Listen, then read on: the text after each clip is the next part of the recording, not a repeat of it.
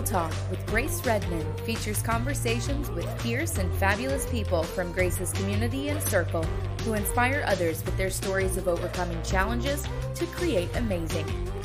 Grace is an entrepreneur and success coach who works with individuals to diminish their negative mental chatter, boost their confidence, achieve their goals, and increase their prosperity mindset. Get ready for a series of anything goes conversations with remarkable men and women that will get you jazzed for life's unlimited possibilities of success, freedom, and fun. Welcome to Real Talk with Grace Redmond. Hey loves, it's Grace Redmond. Thank you so much for joining us today for another episode of Real Talk, where I have the privilege of connecting with amazing people from my circles and communities who have created amazing and overcome challenges. And today I'm super excited to be here with Crystal Nazal.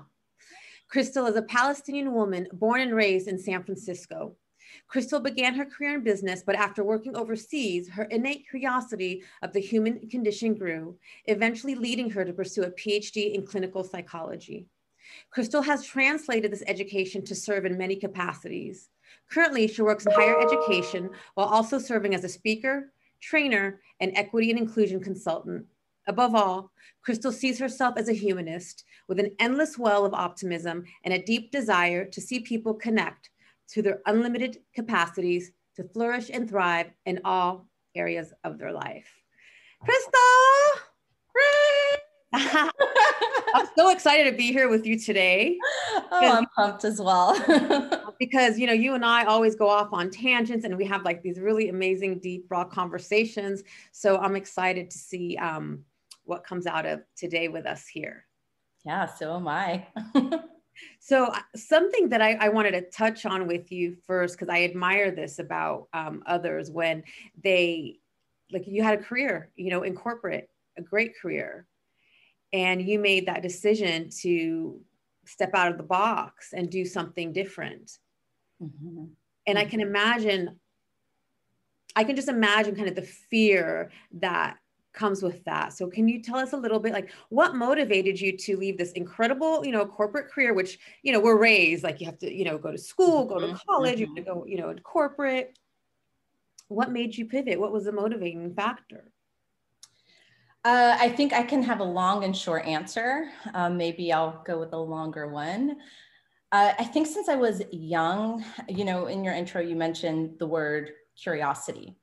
And that's always been my nature. I'm just this very curious human being, really interested in why things are done the way they are, why people act or react the way they do.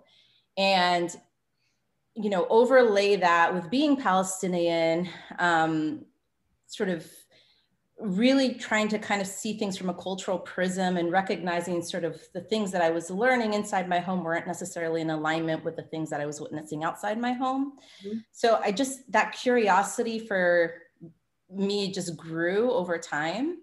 And I went to a high school that really promoted the idea of being a person for others.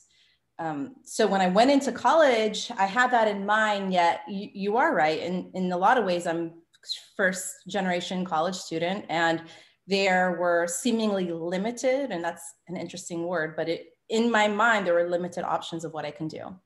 I'm sorry. No, I hear you when you said there was limited possibilities in your mind of what you can do. Mm-hmm. Absolutely. And so for me, it was like, okay, doctor, lawyer, or go into business, right? And so I opted for the business piece, and I ended up doing international business and getting into a multinational corporation, which was phenomenal. And I, to this day, have such great friends from that experience. I was able to work overseas, which was something unheard of, which I was able to do as well. But there was something gnawing at me. I could not explain it. I've heard that before when I've connected with some of my other guests who kind of made a switch. They always say there's this gnawing, and I experienced that myself too. Just that gnawing feeling, like there's something more. Mm-hmm. Mm-hmm. Yeah, and it was really uncomfortable, but it was also, I could have suppressed it, right? I mean, to a point, right? But I could have just ignored it. I'm like, hey, like this is a great like trajectory that I'm on. This is what everyone tells me I should be on. And then also sort of when it started to get a little bit more difficult for me to manage. Like I pushed it. And I probably could have pushed it some more, but I knew inevitably that I would be miserable if I wasn't listening to what it was saying to me. That goes back to the intuition, that gut. Mm-hmm. And I've learned the hard way, and I don't know if you can relate to this, that when we hear it, we feel it. It's like something, and like you said, it's like that gnawing. And when we ignore it, like I call it, it's like a cosmic 2x4 comes to wake you up, to push you out of, initially is a safe and comfort zone. Mm-hmm. Mm-hmm. And especially if we think of sort of the overlay at the time of the expectation of where I was at. I was 27 years old and I'm trying to make a shift, number one, in my career, but that was going on a path that would set me back in comparison to where the traditional route you're supposed to go, right? What do you mean set you back? Like explain that. What set you back in what way? So the priority at that point for, let's just say, my grandmother and I were very, very, very close. And she didn't understand why I was making a decision to do a program that would take half a decade at minimum. And then I had to do a postdoc and the whole licensing bit. It was going to take me a long time. And at that point, she thought the priority should be, oh, just go to church, find a husband, let him take care of you. That was her mentality, right?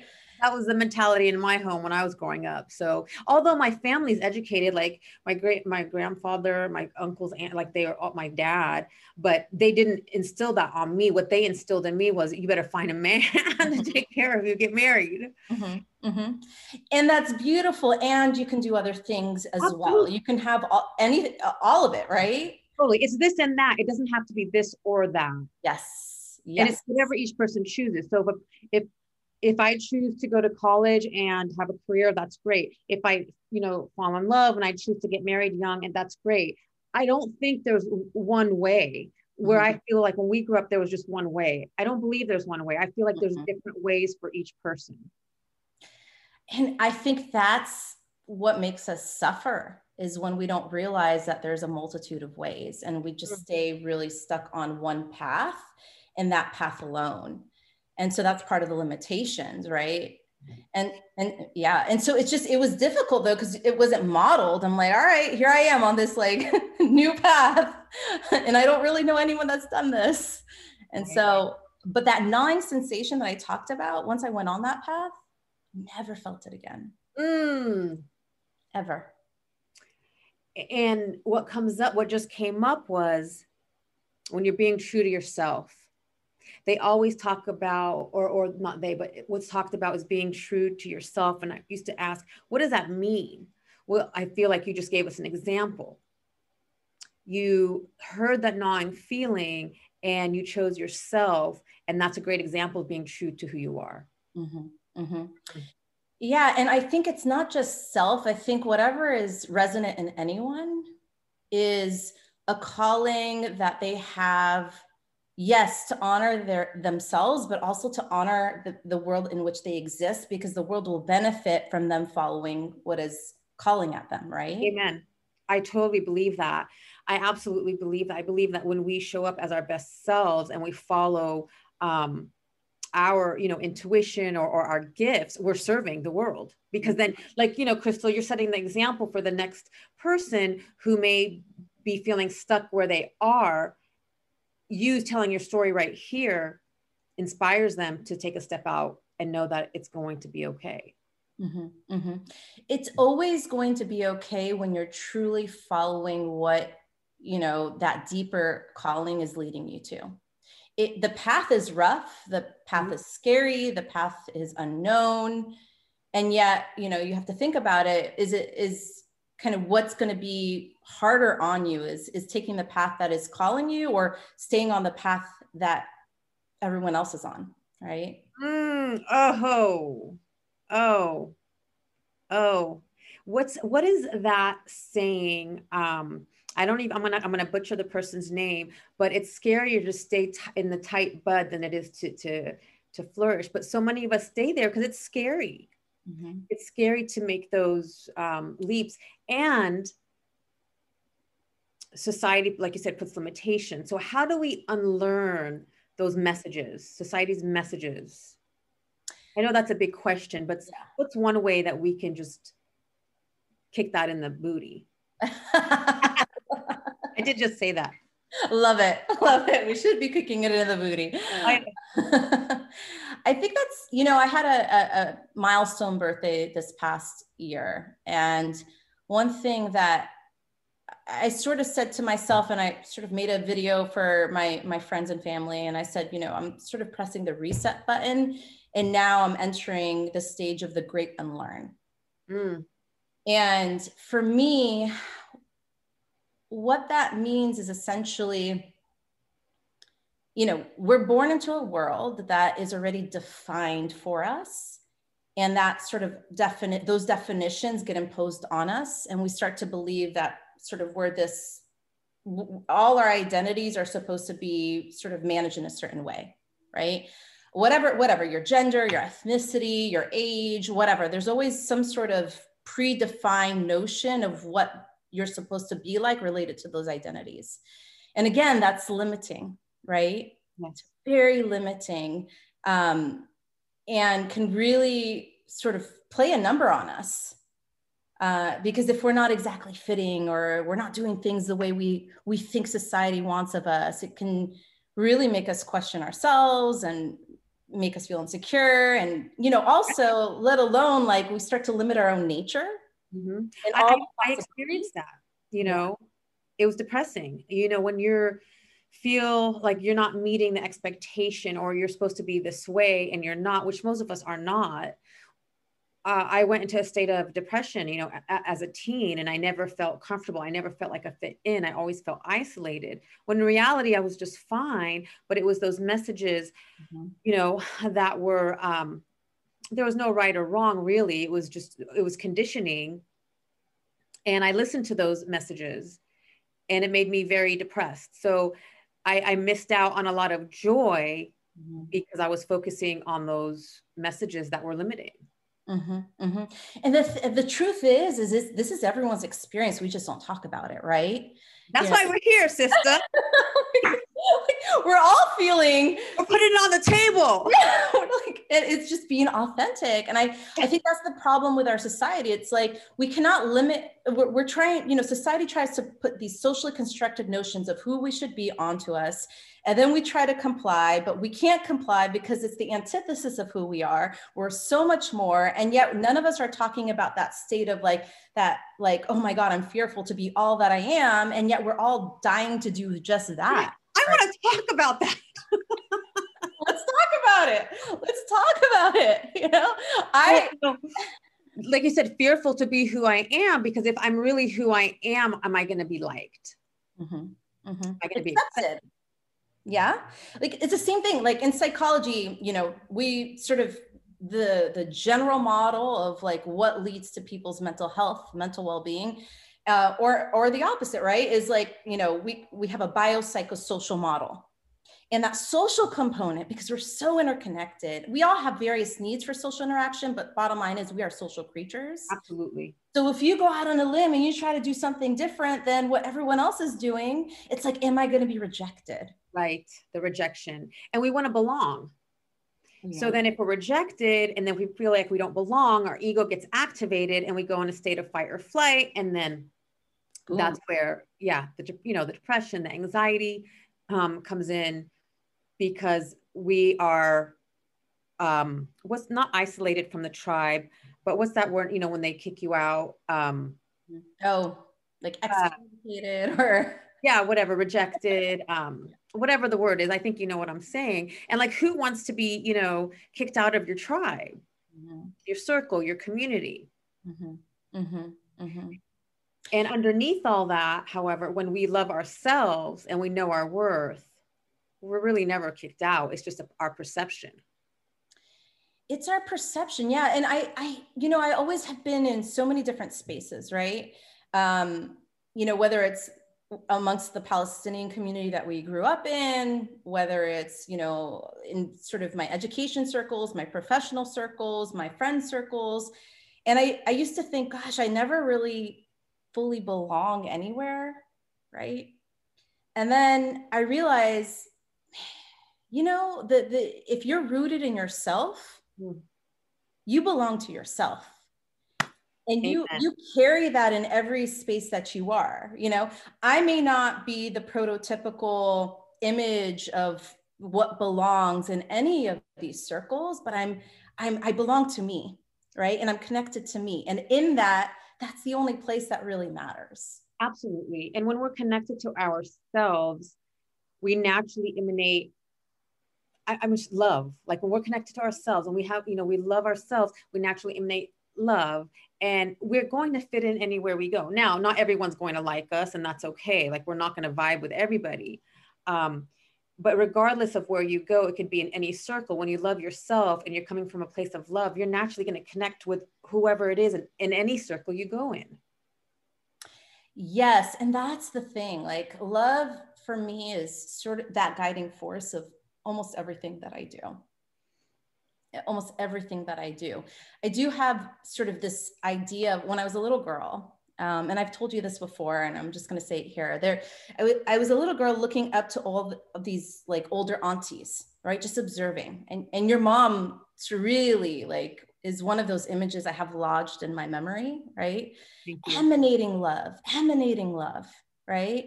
And that warmth. And I remember thinking, well, if I'm going to grow up, I want to grow up to be that like older auntie that emanates love and shows love to the world.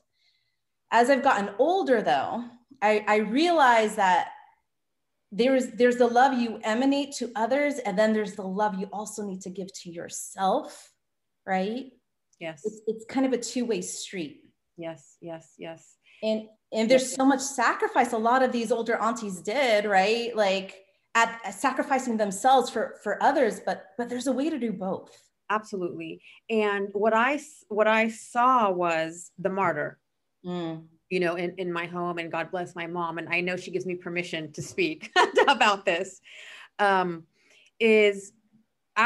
know, our identity, or I learned that my identity was attached to how much I did for you. And so I learned that, you know, from mom and Teta, because that's what they learned. So, but they could never feel this.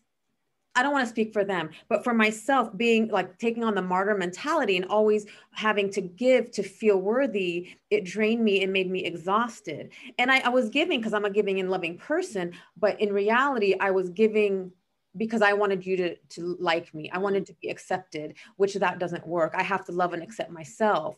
So I had to unlearn that. I had to learn, okay, Grace, you have to love yourself. Yes, I can still give, but am I giving from a place of, I just want to give, or am I giving from a place of, I want you to like me. I want something in return. And that's where that martyr thing came. And it's a recipe for exhaustion and depletion. 1,000%. And sort of circling back to our conversation about the unlearn, I would say I'm the same boat, right?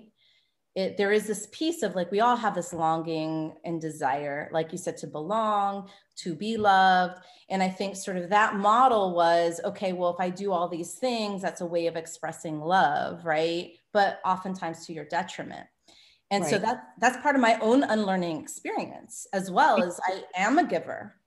I give people in a multitude of ways. You know, I am that person that like cooks for my family and does all that thing and make sure everyone's birthday is taken care of and make sure people feel loved and making sure I check on people who aren't doing so well. And these are all beautiful things, right? Yeah. Like I love them about myself. And I also know that I also give people who hurt me way too much benefit of the doubt. And I give in ways that aren't reciprocated, and I give, and you know, and so there's so many different forms. Giving is a beautiful thing, and it could also be a detrimental thing. 100%. And I'm still learning because I was an overgiver because I wanted to be loved and accepted, you know, and so I gave to my detriment, and I can still do that. And sometimes I'm aware of it and I choose to do it for whatever reason it may be. And I'm still, work in progress, because I also know that if I'm giving too much, I'm going to get resentful, and it's no longer going to be from a place of love for myself or the other person. 100%. And I'm in the same boat. I'm still learning how to unlearn, like relearn in a way that honors myself and honors my nature to be a giver and to be loving, right?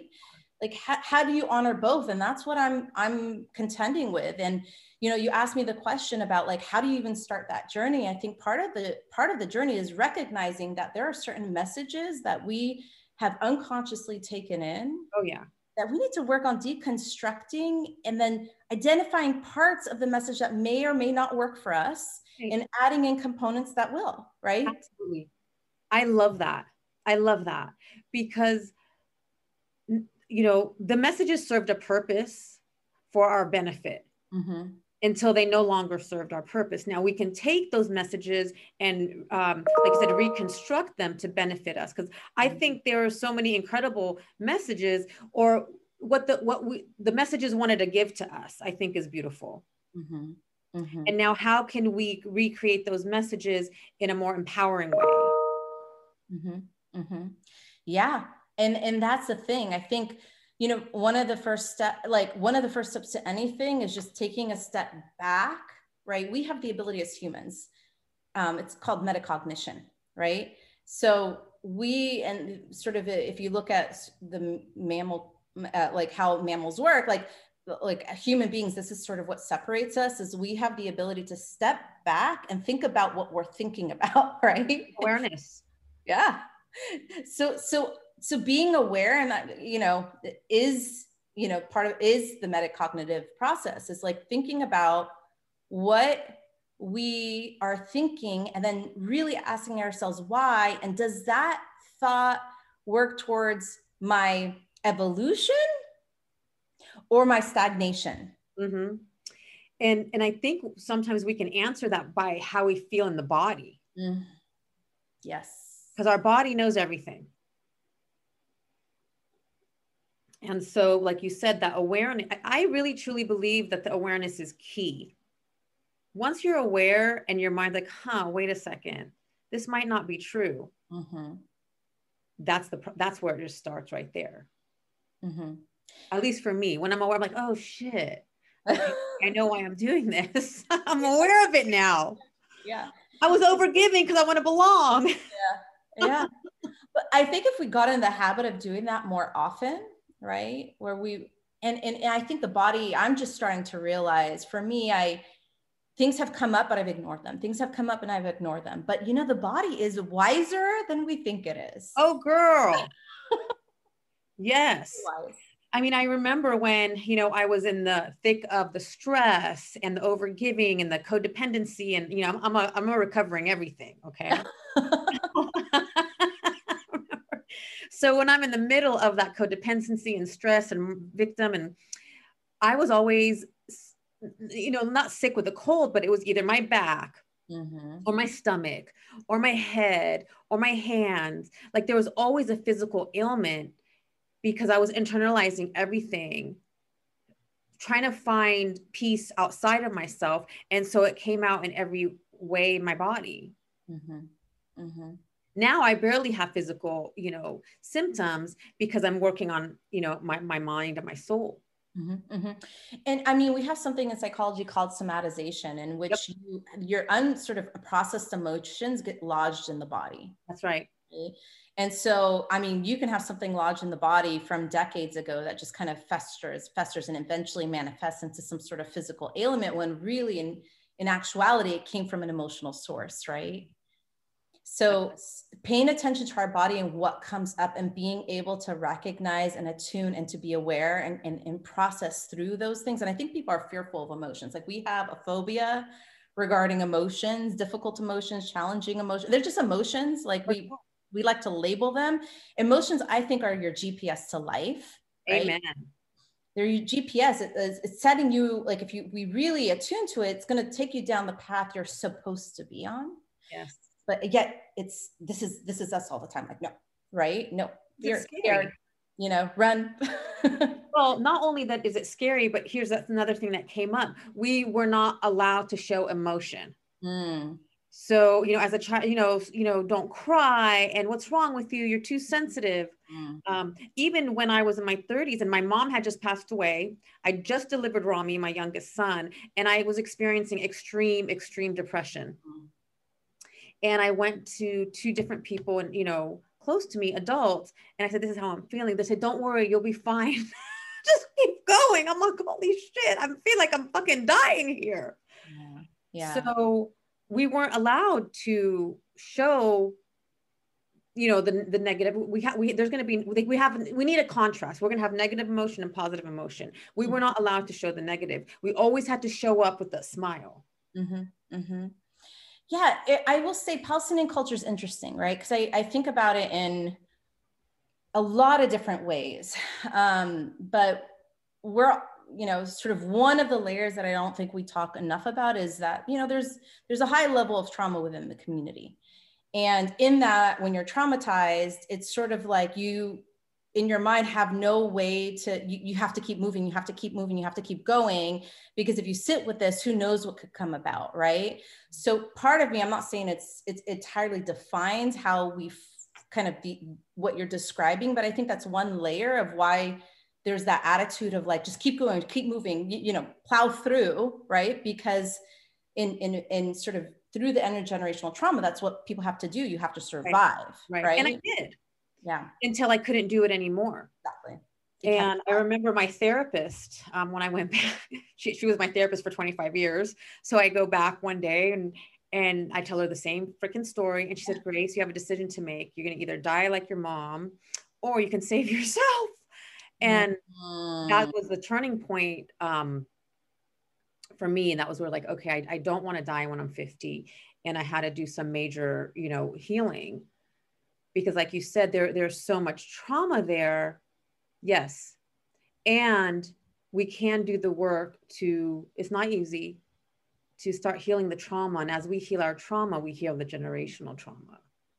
Yes, exactly. We heal the generational trauma, we heal ourselves. And like, ultimately, like that's where, if we get stuck, remember that story, right? Like I remember someone telling me, if you're playing, something could have happened 25 years ago, but you're replaying it every single day in your mind. It's like it just happened, but then it keeps you stuck, right? Keeps you stuck. It keeps you stuck from experiencing what's present, and not just what's present. You get stuck in not being able to see the possibilities, the limitless possibilities and potential that you can have for yourself when you're stuck, when those stories are, you're stuck in that story, right? So what's one tool that you use when you find yourself stuck in one of those stories? What's one of the tools you use to help shift out of that mindset? I think what's useful for me is knowing that our brains are wired for storytelling anyways, right? So I really try to be clear about, okay, what is the story I'm telling myself right now that's making me feel like crap? Because I feel like crap. And what's another way I could tell it that makes me feel not like crap, but makes me feel empowered? So you can take, there's a person that that sort of a Holocaust survivor that wrote, A Man's Search for Meaning. His name is Viktor Frankl. And he sort of has this quote of between stimulus and response, there is space, right? So something can happen to you, right? Like the story can play out and someone can say something that triggers that story and wounds you even more, right? How you respond to it, right? There's that space, there's that gap in between. So to me, that says there's so much choice that we have. And even if we can't control like all the stuff that's happened to us, we have a choice as to how we react, how we think about, how we respond. And so when I think about when I'm stuck in a story, right? Because I can tell myself stories day in and day out, and I can go into that mode. It's so 80% of our thoughts are negative anyways as human beings. And there's a developmental reason why that is. But around 80%, we have to train ourselves to recognize that there's other ways to exist that don't have to bring us down, that can uplift us. Absolutely. Absolutely. And I love Dr. Joe Dispenza when he talks about rewiring the brain. And it's true, we can rewire, because you're right. We were, 80% of our thoughts are negative as a survival mechanism. However, we can rewire our brain, and the negative thoughts become habit. Just as the negative thoughts become habit, our positive thoughts can become habit. So just constantly flipping the switch, creating another story, because more than 95% of the stories we tell ourselves are false. They're not even true. And I love Byron Katie, because I use this a lot. She asks, when a story comes up, you create a story, ask, is that true? Is it really true? I don't know. And that right there helps you shift the mindset. It's so simple. It is. And that's the thing, like, we don't practice, like, I think like it's this over, everyone's talking about, oh, mindfulness, but like legit, like people have been using mindfulness in like for thousands of years. And that's part of it is because like us as human beings can, if we don't give ourselves space to really think and to be present, like we'll just continue to go like this, like clockwork, like robots, like keep moving. And then we're not the space gives us the opportunity to then make a choice that's different to what we would do if we were just like on automatic, right? On automatic. Yeah. And usually when we're on automatic, we're not in a place where it's again, leading to our growth and our evolution. It's keeping us stuck. And I look at it as two ways for me. Am I coming from my ego or from my higher self? Like my higher self, knows I'm worthy. My higher self knows that I'm loved. My higher self knows like I belong. My ego gets activated. And it's like, I'm not good enough. Do they like me? And when I have that space to take a moment to think, okay, am I coming from my ego or my higher awareness? It helps me get more grounded. And it reminds me, okay, and the ego serves its purpose. I don't want to get rid of the ego. The ego is there to help us too. So I make an effort for my higher self and my ego to work together so I can make the best decision in that moment. You just, when you think of kind of the higher self, I think also helps unstuck me sometimes. Yeah. Like I went to, did I go with you? Maybe I went with you, Liz Gilbert. Did we go together? Yes. Yes. Like there was this moment where she's like, your soul did not come all this way for this, for this crap. Right. Like it's like remembering that we have a limited time on this planet. Like whether that's scary to think about for all of us, but that's the reality. Yes. And I didn't want to live my life in martyr, victim, depressed, anxiety. Like I knew there was so much more. And I don't think I've ever told you this. You inviting me to that conference that weekend was a pivotal point in my life. It was a pivotal point in my coaching journey. Because that's where I connected with my incredible mentor, Sunny Dawn Johnson, and the rest is fucking history. You inviting me to that conference has changed my life. Wow. You did not tell me that.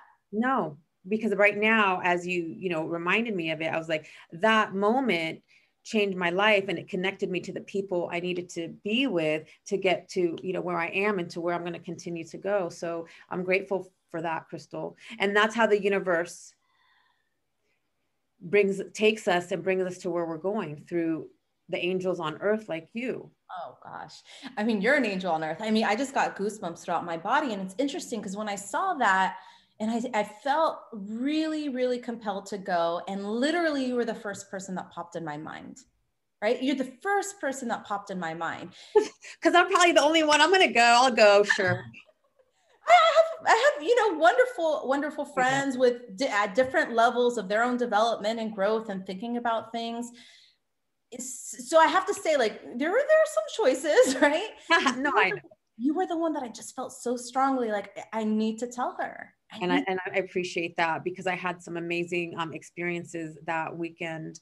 I remember I have a girlfriend, and you know her too. She would always talk to me about past lives. And I know my mom and aunts and all them, they were very into the spirituality. And that was, stuff that they would bring up. And I'm like, oh my God, please, you guys.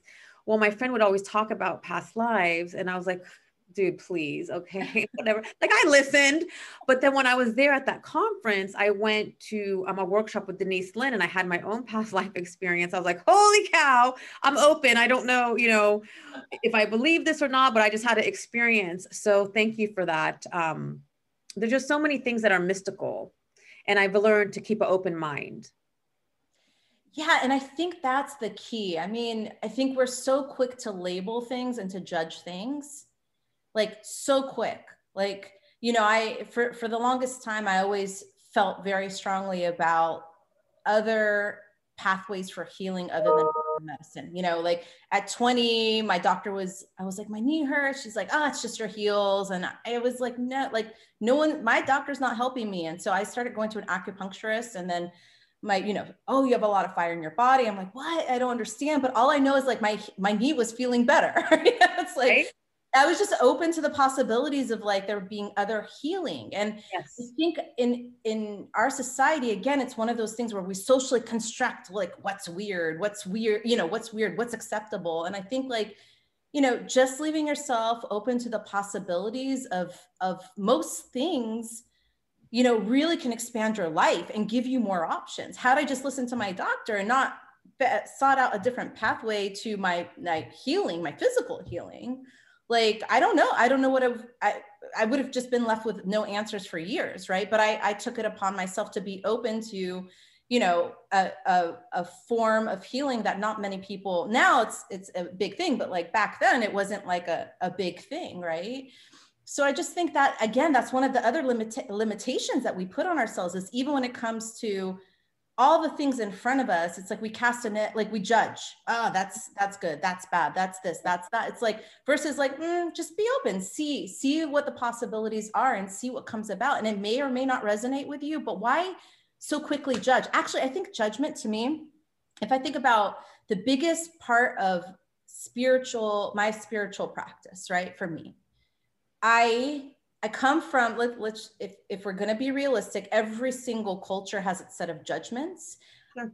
We just happen to grow up in the Palestinian culture. So there are quite a bit of judgments based on like a perspective of how you should be, right? Which like beliefs. Yeah. Because if I don't meet your belief, then it's a judgment towards me. Mm-hmm. Yeah. And like, I really think about this strongly, that for me, true spirituality, my true spiritual practice is, again, that unlearning of myself and of what others and who they, of who they are, right? It's like, I don't want to judge anyone. Right. I don't know. And this is what psychology has really, really taught me. It's so complicated to know why people do what they do. There's so many various factors. And if you actually got to know someone's like story, like you garner more understanding. And I think that's what we lack in society. It's like a quick fix of judgment, and they're right, they're wrong, and that's it, And it's like for me, my spiritual practice lies in the unlearning of judgment. I love that, because I've learned that, because I hated to be judged, because like I don't fit in. And I've learned that judgment is based on the person's belief. And they're not really judging me. They're judging a part of themselves based on their belief. And so now people judge me outwardly. And some of my friends like, oh, how are you not upset? I said, I'm not upset because I understand where they're coming from. They're not judging me. They have a belief and I don't meet that belief. So it has nothing to do with me. But that took a long time. Yeah. And that's what we call, at least in part, like projection, right? Like right. People have a projected notion, like an idea of how things should be. And they use that lens in which they like interrelate with the world. And if you're not incongruent with how they see things, then that's when they're going to cast the judgment. But to me, they're really judging, you're right, like they're judging themselves, because there's something in that behavior that probably they relate to that they're trying to reject as well. Totally. I'm going to use this example. I remember I was on the soccer field, which I was one of those moms. I'd show up at the freaking park with my heels because I had to go to work. And I'm sure they're like, what the hell's wrong with this lady? But here's an example. I know. So here's an example of a time I was in judgment, and everyone around me was too. So one of the moms came in like these stiletto knee-high boots to the soccer game. And I could hear the other moms and, like, what the, and then I did it too. And I stopped for a minute. I'm like, okay, Grace, like, stop. It's not about you. It's not about her. It's about you. What is about that is making you uncomfortable? Because good for her for rocking it, dude. Yeah, like rock it. I'd be, like, I'd be embarrassed. Well, the judgment was when a lady shows up like decked out and like that to that type of event, then she's, I'm just going to say it. She's a hoe. Oh, wow. But that was in our community, in our circle. And I was like, is that true? No, it's not. That's your own fucking belief. You know what? Good for her. Mm-hmm. Good for her. She's comfortable enough in her own skin to show up the way she wants to, and more power to her. So it wasn't even, we weren't judging her. We were judging our own shit.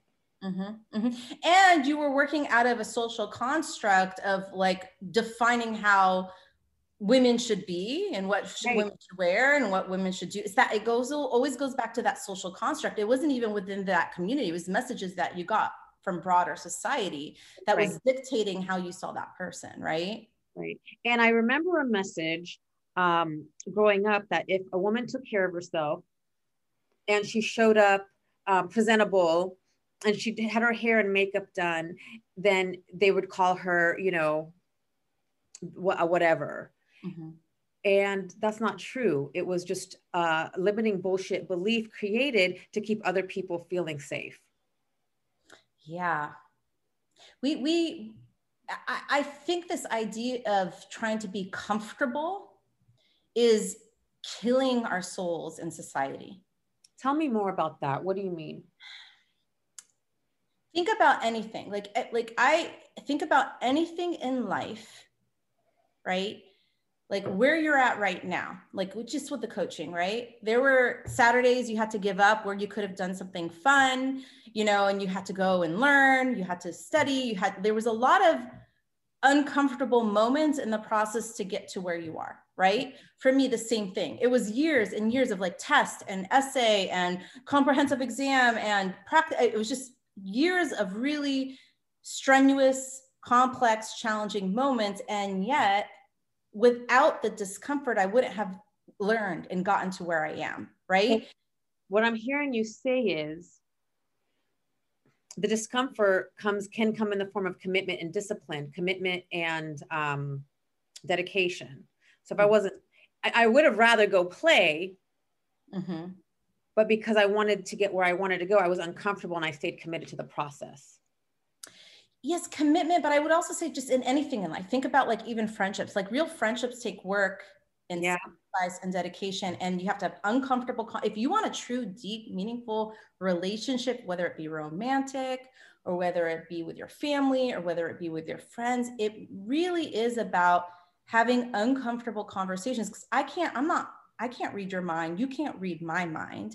So communication is only the channel to do that. And sometimes we have to talk about icky things to get to the place of depth and connection.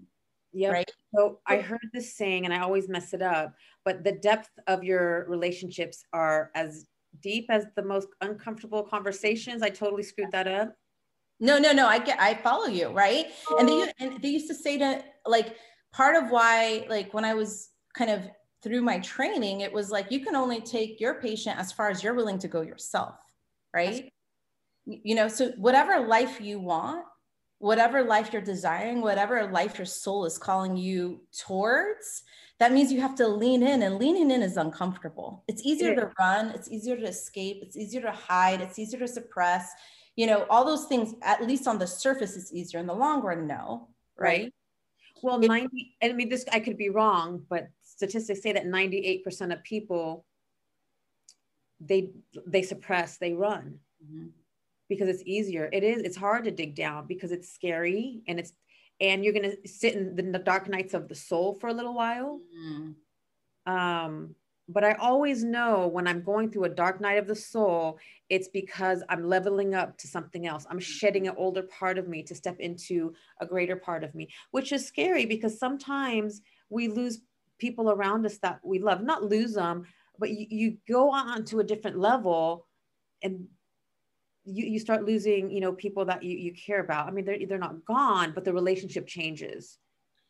It does. And I've really contended with this because I've sort of been in made a lot of choices in my life and gone down a lot of different roads that no one can understand, or not, I should say no one. I don't like absolutes. Like a lot of people that I knew and I was close to weren't entirely in the know or understanding of my experience.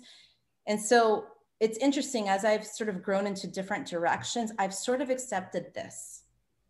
I've accepted there's parts of me that some people can understand, and that's wonderful. And I have those spaces. I can't expect everyone to understand all parts of me. And so to come up with a place of where can a person is at a certain place and I can love them and accept them for who they are, instead of fighting for them to understand, well, don't you get this part of me? And why don't you understand? And why don't you accept this? I'm not going to do that anymore.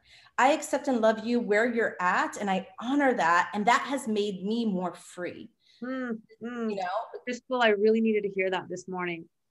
Although I am so aware of that, and I do practice it, because I would beat myself or hit my head on the wall, because like I want them to be here at this place with me. You're right. The most freeing thing you can do for yourself is accept the people you love exactly where they are, and honor them.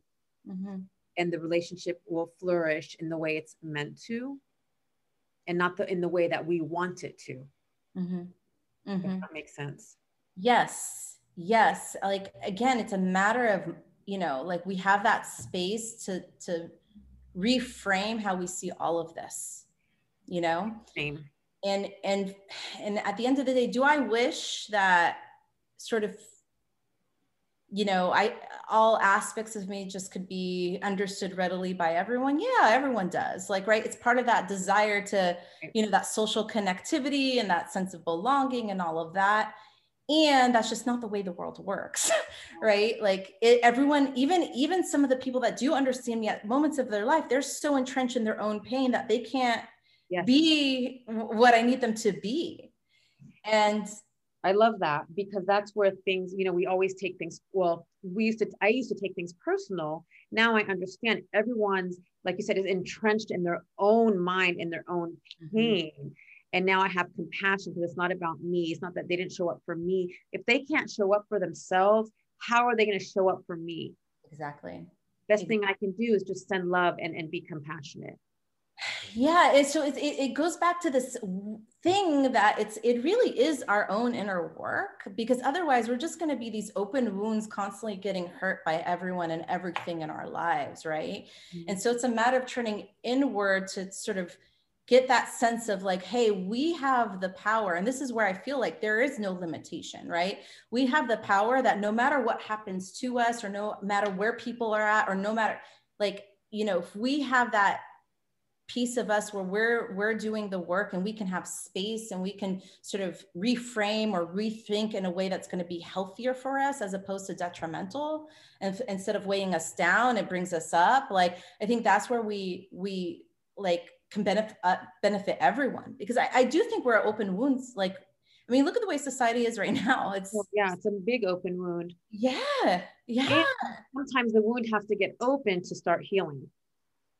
True, but I feel like people need the knowledge that they're wounded in the first place, and that's what people don't want to accept. Yes. Oh, that's the hard one. That's where you have to accept them where they are at with love and compassion, which is not always easy. And sometimes you just have to love them from a distance. Yes. Yeah. Love can come in many forms. Again, that's another thing. Like, what is love? How do you express it? How do you define it? How do you understand it? How do you show it? I mean, there are no limitations to that. So loving at a distance may for someone else be like, oh, that's not real love. It's absolutely love. Absolutely love. I love all of this. Me too. So if you we can talk for hours. I will definitely have you on, because we could talk about the 5 love languages in love. That could be another hour. Oh, for sure. So what is one thing that you could leave our audience with? If someone now has the awareness, like, okay, now I have this awareness that there is some deeper work I need to do. What is one thing, where's one place you would recommend them to start? I think this sort of falls in line. There's many ways I can answer this, but I think this falls in line with sort of thematically what we've been talking about. Don't run. Don't run. We're always running from our emotions. We're running from situations. We're running from people. Don't run. There's that space. Be in that space. Lean in. It's okay to be uncomfortable. It's okay to feel the feels. It's okay, because in the end, that's going to benefit your life. It may not seem that way because it's scary, but like, it's only scary because it's the unknown. Once you start to know and familiarize yourself with yourself, it's the most beautiful thing and honorable thing you could ever do. And that was beautiful, Crystal. I agree. I agree. I love that. Thank you so much for being here with me today. That was amazing. It flew by. It felt like 5 minutes. I'm shocked to see the time right now. What? It totally flew by. And thank you, all of you, for joining us today. If you have any questions, you can reach out to Crystal. I'll leave her information below, or to me. And again, we're just so grateful to have you here. And I hope this conversation today brought you some nuggets of wisdom. Until next time, keep it real and have a fabulous day. Take care.